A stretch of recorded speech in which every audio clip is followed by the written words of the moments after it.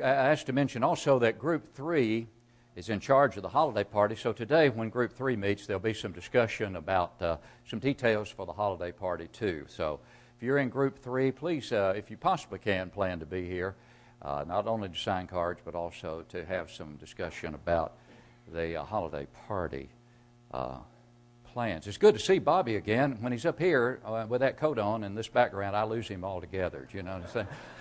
I had to give you a little hard time. He's color coordinated today. That's a beautiful jacket, brother. Beautiful singing.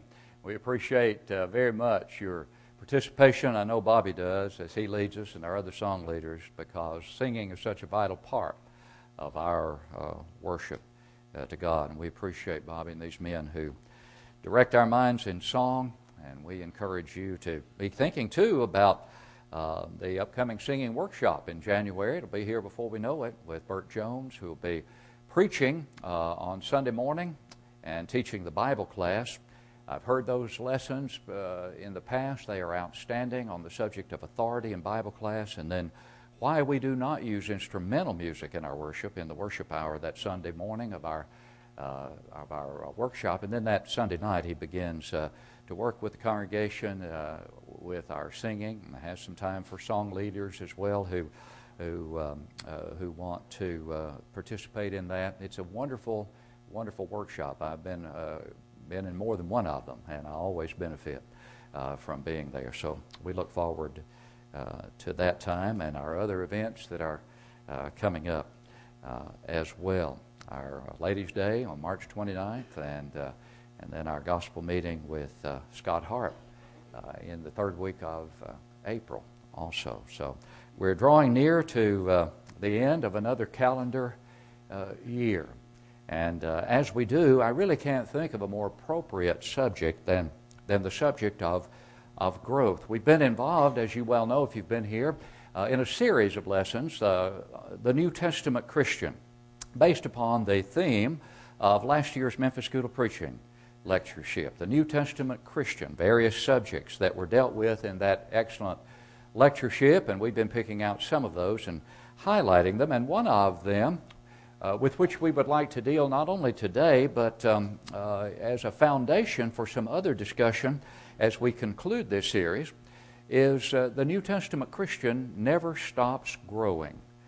Patrick Harper, a brother whom I do not know personally, dealt with that subject, and his manuscript, which I have read, was excellent. The New Testament Christian never stops growing.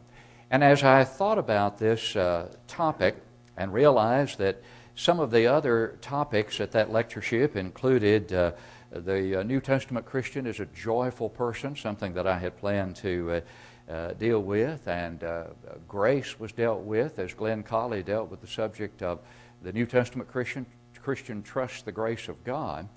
I thought we would approach the remaining lessons in this series by looking at a foundational principle of growth. But in looking at 1 Peter, to look at 12 areas in which that growth should occur. I'm not going to deal with all 12 of those today, obviously, but we're going to lay the foundation for the future lessons, however many they may ultimately turn out to be, by looking at 12 things that are mentioned in 1 Peter in which growth should occur, because Peter deals a great deal with growth. And the key passage is, of course, 1 Peter 2, 1 and 2. But the 12 things with which we will deal will be these. Grace. We should grow in grace. In peace and hope and faith and love and joy. In holiness, in fear, the right kind of fear. In good works, in patience, in knowledge, and in humility.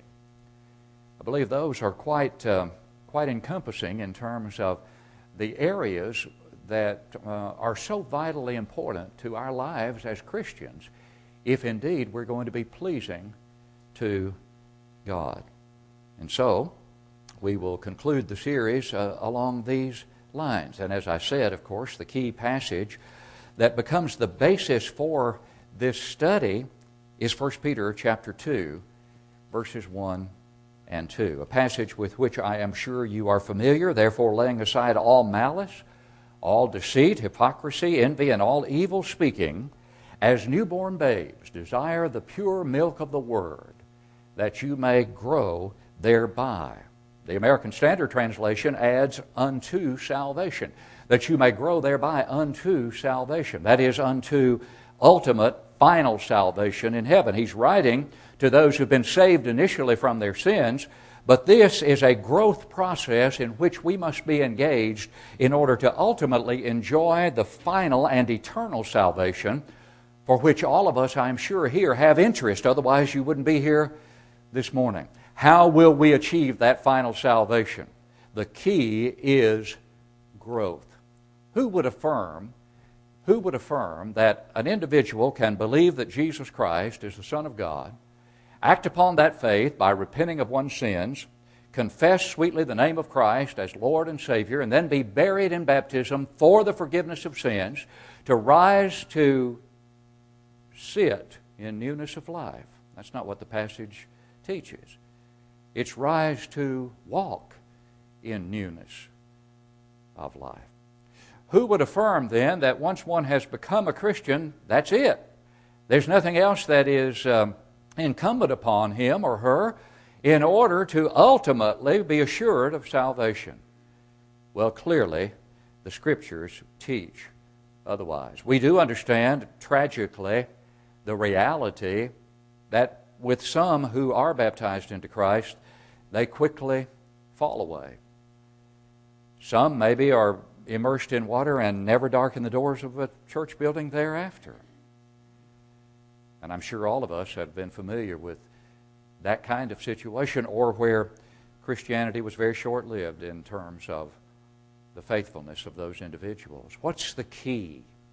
What is the key that will enable a child of God who has become a child of God, a Christian, to remain a Christian, pleasing to God, and ultimately to enjoy that eternal salvation? The key is growth. Growth, then, is demanded, first of all. It is demanded. It comes by degrees, as we shall see. But it also requires diligence on the part of every child of God in order to please God by growing as one should. And the Christian never stops growing. You know, we can all think of men whom we have loved and respected who were giants in the faith, as the expression goes, who've gone on to their reward. We can think of individuals like Franklin Camp. We can think of individuals like Guy N. Woods, and the names could be given almost endlessly, thankfully, for such men who have had such a powerful influence in the lives of so many people. But would any one of those who have had that kind of influence, would they have ever said to anyone else or thought to themselves, I have arrived.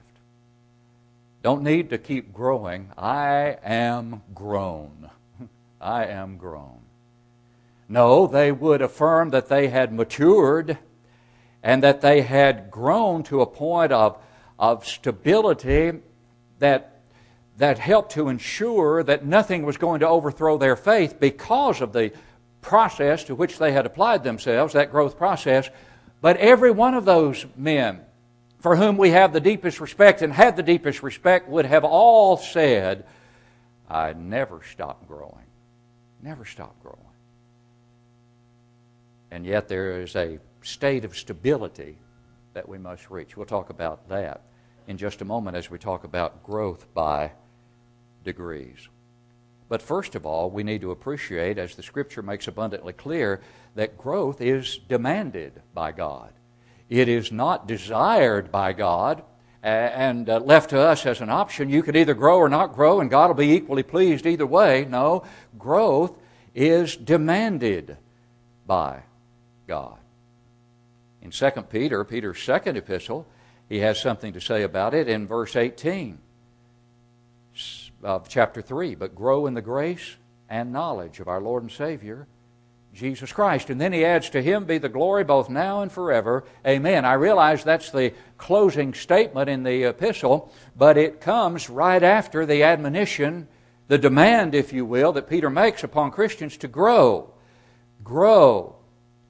Go back to verse 17 of 2 Peter 3, and he says, you therefore, beloved, since you know this beforehand, beware lest you also fall from your own steadfastness, being led away with the error of the wicked. How is it that you can keep from falling from your own steadfastness? How is it that you can keep from being led away with the error of the wicked? Peter tells you, but here's what you do, but grow. Don't fall away, but grow in the grace, the favor, and knowledge of our Lord and Savior, Jesus Christ. And grace is that attribute about which we'll speak first when we come to the list of those 12 things we're going to talk about in relation to the imperative nature of growth in respect to all of these things. But grow. Grow is a demand. As newborn babes, back to verse 2 of 1 Peter 2, desire the pure milk of the Word that you may grow thereby. Peter's not giving us an option. He's issuing a command, a demand that we grow. But verse 2, which we've just read, also leads us to the degree aspect of growth. Growth does not occur all overnight from being a babe to being mature. Doesn't happen in the physical realm, does it? Indeed it doesn't. Obviously, growth is a process, a natural process that is nurtured by nutrition, by care, by all of those things that help that physical baby to grow into adolescence and ultimately into manhood or womanhood, into adulthood. And that's the way it is with the Christian. We are babes when we are first baptized into Christ. But what if we remain babes? What if we remain babes? Why is it so imperative that this subject of growth be taken to heart by every child of God? Why is it so imperative that we diligently, and we'll talk about the diligence here in a little while, that we apply ourselves to this process? Brother Patrick Harper in his manuscript mentioned that the need for growth is seen from one perspective because of the warfare in which we are engaged as God's people. And who should be involved in that warfare? How many armies have you ever seen, physically speaking, comprised of children? Have you ever seen children's armies? We don't send children to war. They don't serve in the military, children don't. Now, we may think that the age is so young now that they are virtually children, and they are awfully young. But we don't send babies to war. And we don't send babies to war against Satan. We need Christians who are grown in a sense, but always growing in another sense, because we've got a fight on our hands. And the Bible makes that abundantly clear, that our adversary, the devil, goes about as a roaring lion, seeking whom he may devour on the one hand, and then on the other hand, he is slick and subtle and able to overthrow many through those subtle approaches. False religion. So many things that Satan uses. Therefore, when we are newborn babes, we dare not stop there, but we are to desire the pure milk of the Word, that we may grow thereby. And Peter makes it abundantly clear, doesn't he, as to what it is that's going to produce the growth that is absolutely essential to pleasing God and saving our souls. It is the Word. Desire the pure what? Milk of the what? Word. The all-sufficient, all-powerful Word of God. And don't you wish those Hebrew Christians to whom the Hebrews writer wrote those admonitions had understood and appreciated, many of them, the need for growth as Peter admonished that growth to occur in us? Remember Hebrews chapter 5, verse 12 beginning? For though by this time you ought to be teachers, you need someone to teach you again the first principles of the oracles of God, and you have come to need milk and not solid food. For everyone who partakes only of milk is unskilled in the word of righteousness, for he is a babe. But solid food belongs to those who are of full age, that is, those who are mature. That is, who are the mature? That is, those who by reason of use, practice, have their senses exercised to discern both good and evil. We talked about church discipline in the Bible class this morning. If indeed we are growing as we should and have grown as we should we balk at the idea of loving church discipline being exercised? Of course not. No, we should be supportive because we have applied ourselves to the kind of growth that comes through the Word of God so that we understand and appreciate the absolute essentiality of that as well as so many other things in Scripture. But if I remain a babe year in and year out, chances are I will balk at that or other things based upon the fact that I have not matured, have not understood fully, that I never stop growing, but that I can reach a point where my stability is far greater than it once was when I was a babe. I've mentioned this before, talking about degrees of growth. But let me mention it again. 3 stages of Christian growth. Please help me. I can help myself. Where I'm afraid, as I've said before, many people stop and think that's it. They're just 2. No, they're 3. The third is, now let me help you. Let me help you. Babes in Christ are in the please help me stage. They need that encouragement. They need that attention. We need to make sure they don't fall between the cracks, so to speak, that we don't lose sight of their need for encouragement in so many ways because they have just come out of the world. And having just come out of the world, chances are the world from which they have exited is going to seek to try to get them back as quickly as possible. They're going to be friends and associates and acquaintances who will say to an individual who's obeyed the gospel, younger or older, "What have you done?" And then that babe in Christ can tell them what he or she has done. But will they seek to influence the individual to come back into the world? Chances are they will. But it's during those early years that babe in Christ, if he grows as he or she should, can also have an opportunity to influence them. Which way will it go? Which way will it go? I think the key will be the application of oneself to the growth process. And that brings us to the diligence aspect. Growth is demanded.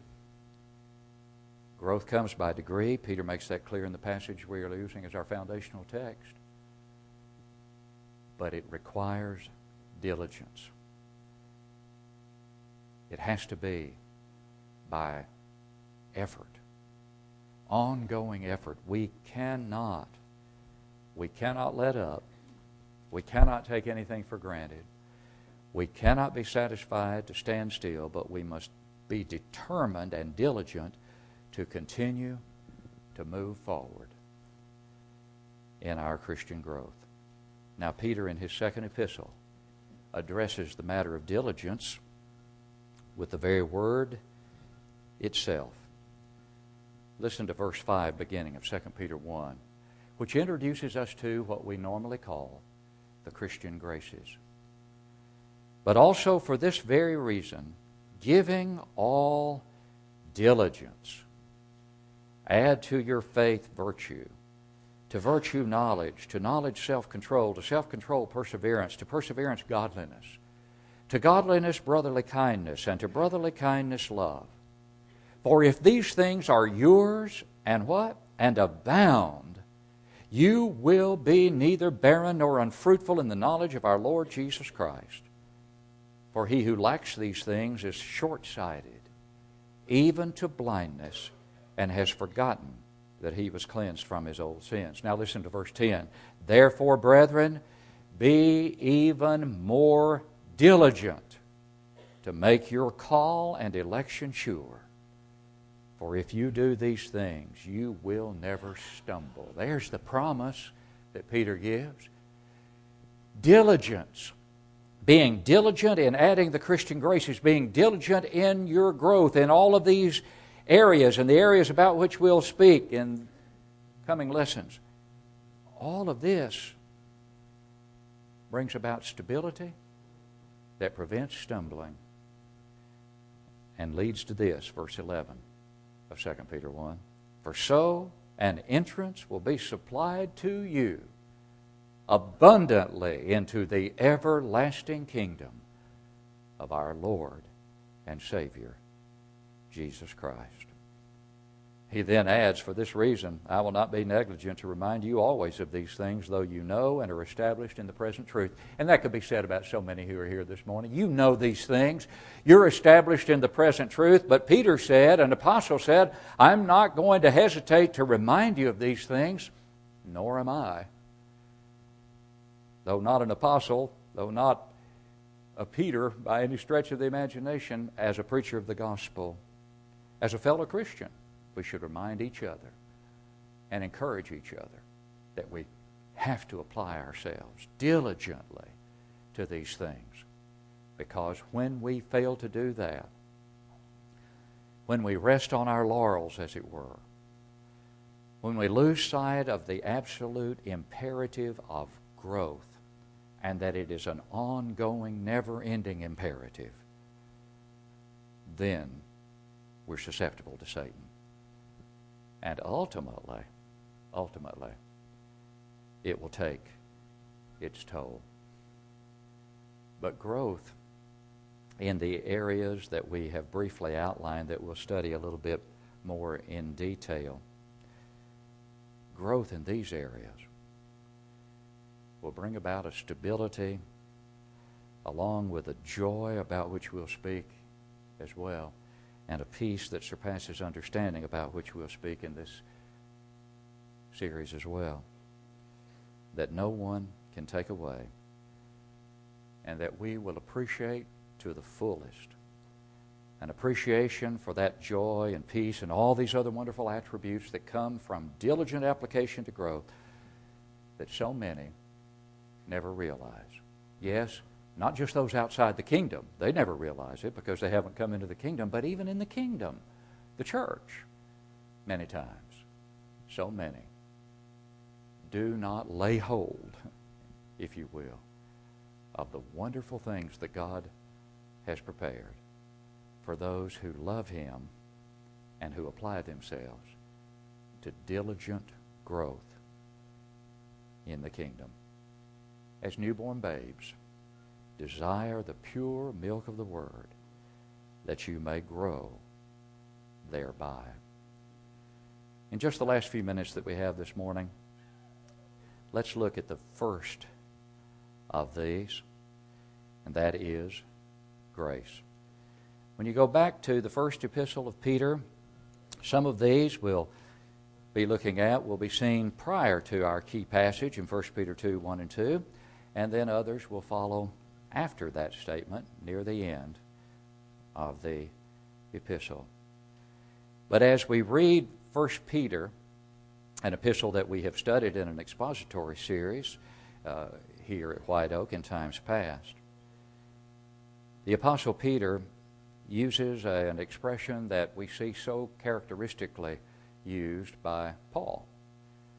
And that's seen in verse 2, the latter part of it. Grace to you and peace be multiplied. I can't think of a better way to close our thoughts this morning than to think for just a few moments about growing in grace. Growing in grace. What is grace?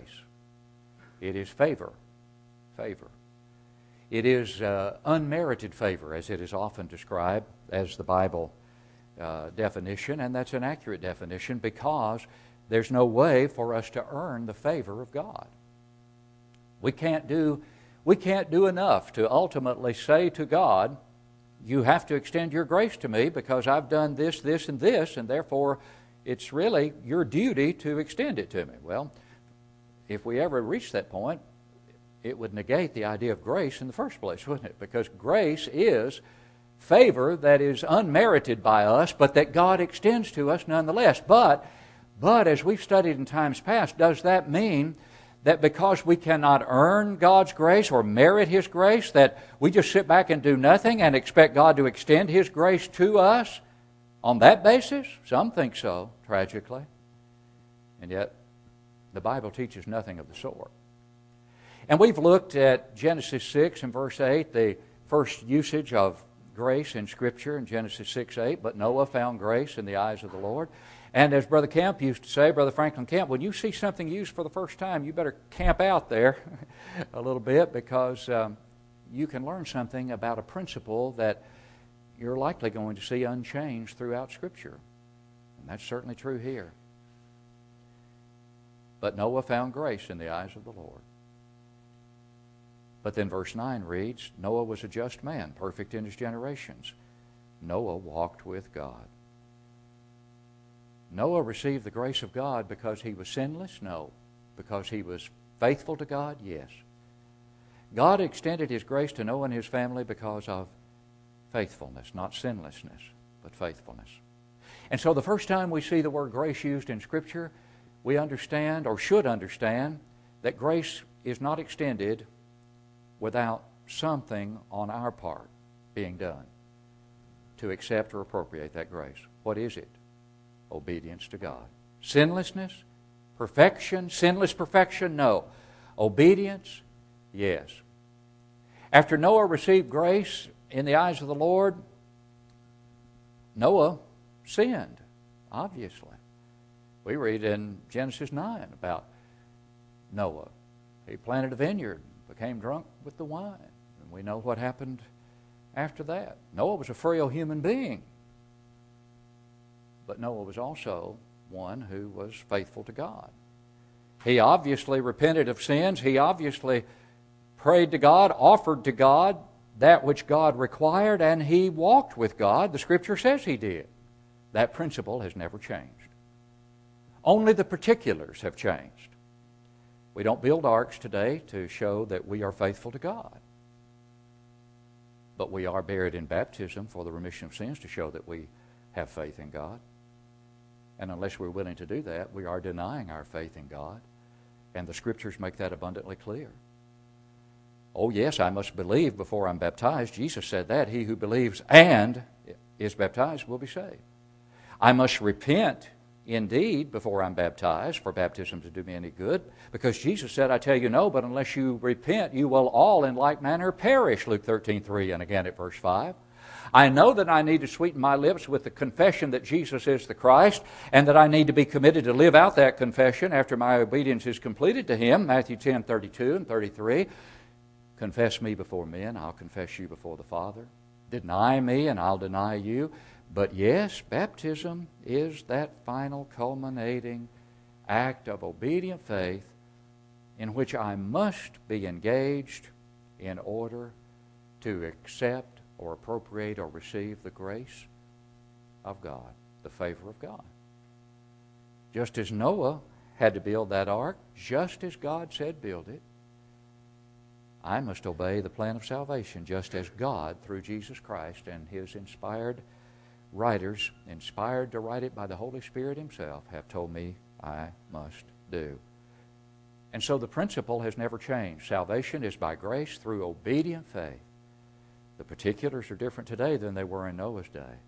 But just as Brother Camp would often say, first time you see that word used, camp out there a little bit, see the principle that has never changed, nor will it ever change. Oh, I do wish that so many who work so hard to deny the essentiality of complete obedience to Christ in baptism for the remission of sins would see and appreciate that the grace of God did come to all, appeared to all, but as Paul wrote in Titus 2:11, that grace that has appeared to all men came teaching us that denying ungodliness and worldly lust, we should live soberly and righteously and godly in this present age, as the New King James renders it.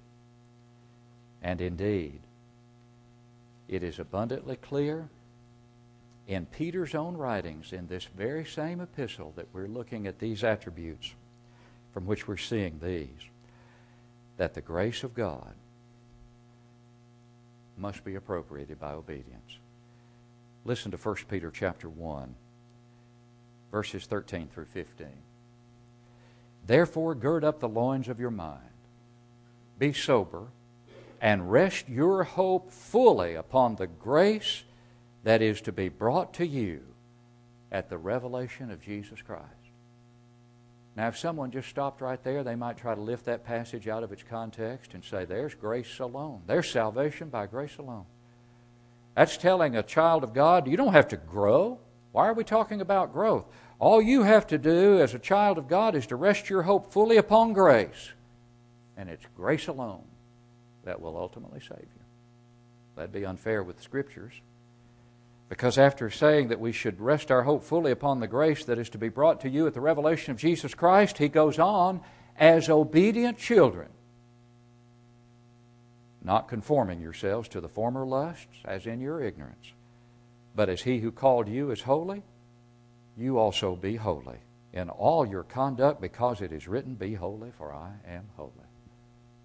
Who is it that can rest his or her hope upon the grace that is to be brought? Who is it that can rest one's hope fully upon the grace that is to be brought when Jesus comes again? The obedient child. The obedient child. Not the sinlessly perfect child, but the obedient child who is walking in the light as God is in the light, who is being cleansed continually by the blood of Christ as he keeps up that walk and recognizes his frailties, his shortcomings, and his sins, and prays to the throne of heaven regularly for forgiveness of those sins. Oh, what peace comes from being able to rest one's hope fully upon the grace that will be brought at the revelation of Jesus Christ. Does that describe you this morning? If not, it can. It can. Just as soon as you will manifest your belief in Christ by repenting of your sins, confessing Him to be the Christ, and by being buried in baptism for the remission of sins. And then you'll rise to walk, not sit, but walk in newness of life, to grow, because it's demanded. It comes by degrees as you desire the pure milk of the Word, and it takes diligence to complete the process. And the process ends when you die or when the Lord comes again. That's when we stop growing and start glorying in that eternal abode. If you need to come home to your first love, as one who's wandered, needs to repent of sin that's been committed in a public way, to restore your soul and your influence, please be assured that we'll welcome you with open arms and pray with you and for you, and that God Himself is eager to receive you if you'll come home to Him. As we stand to sing, will you come?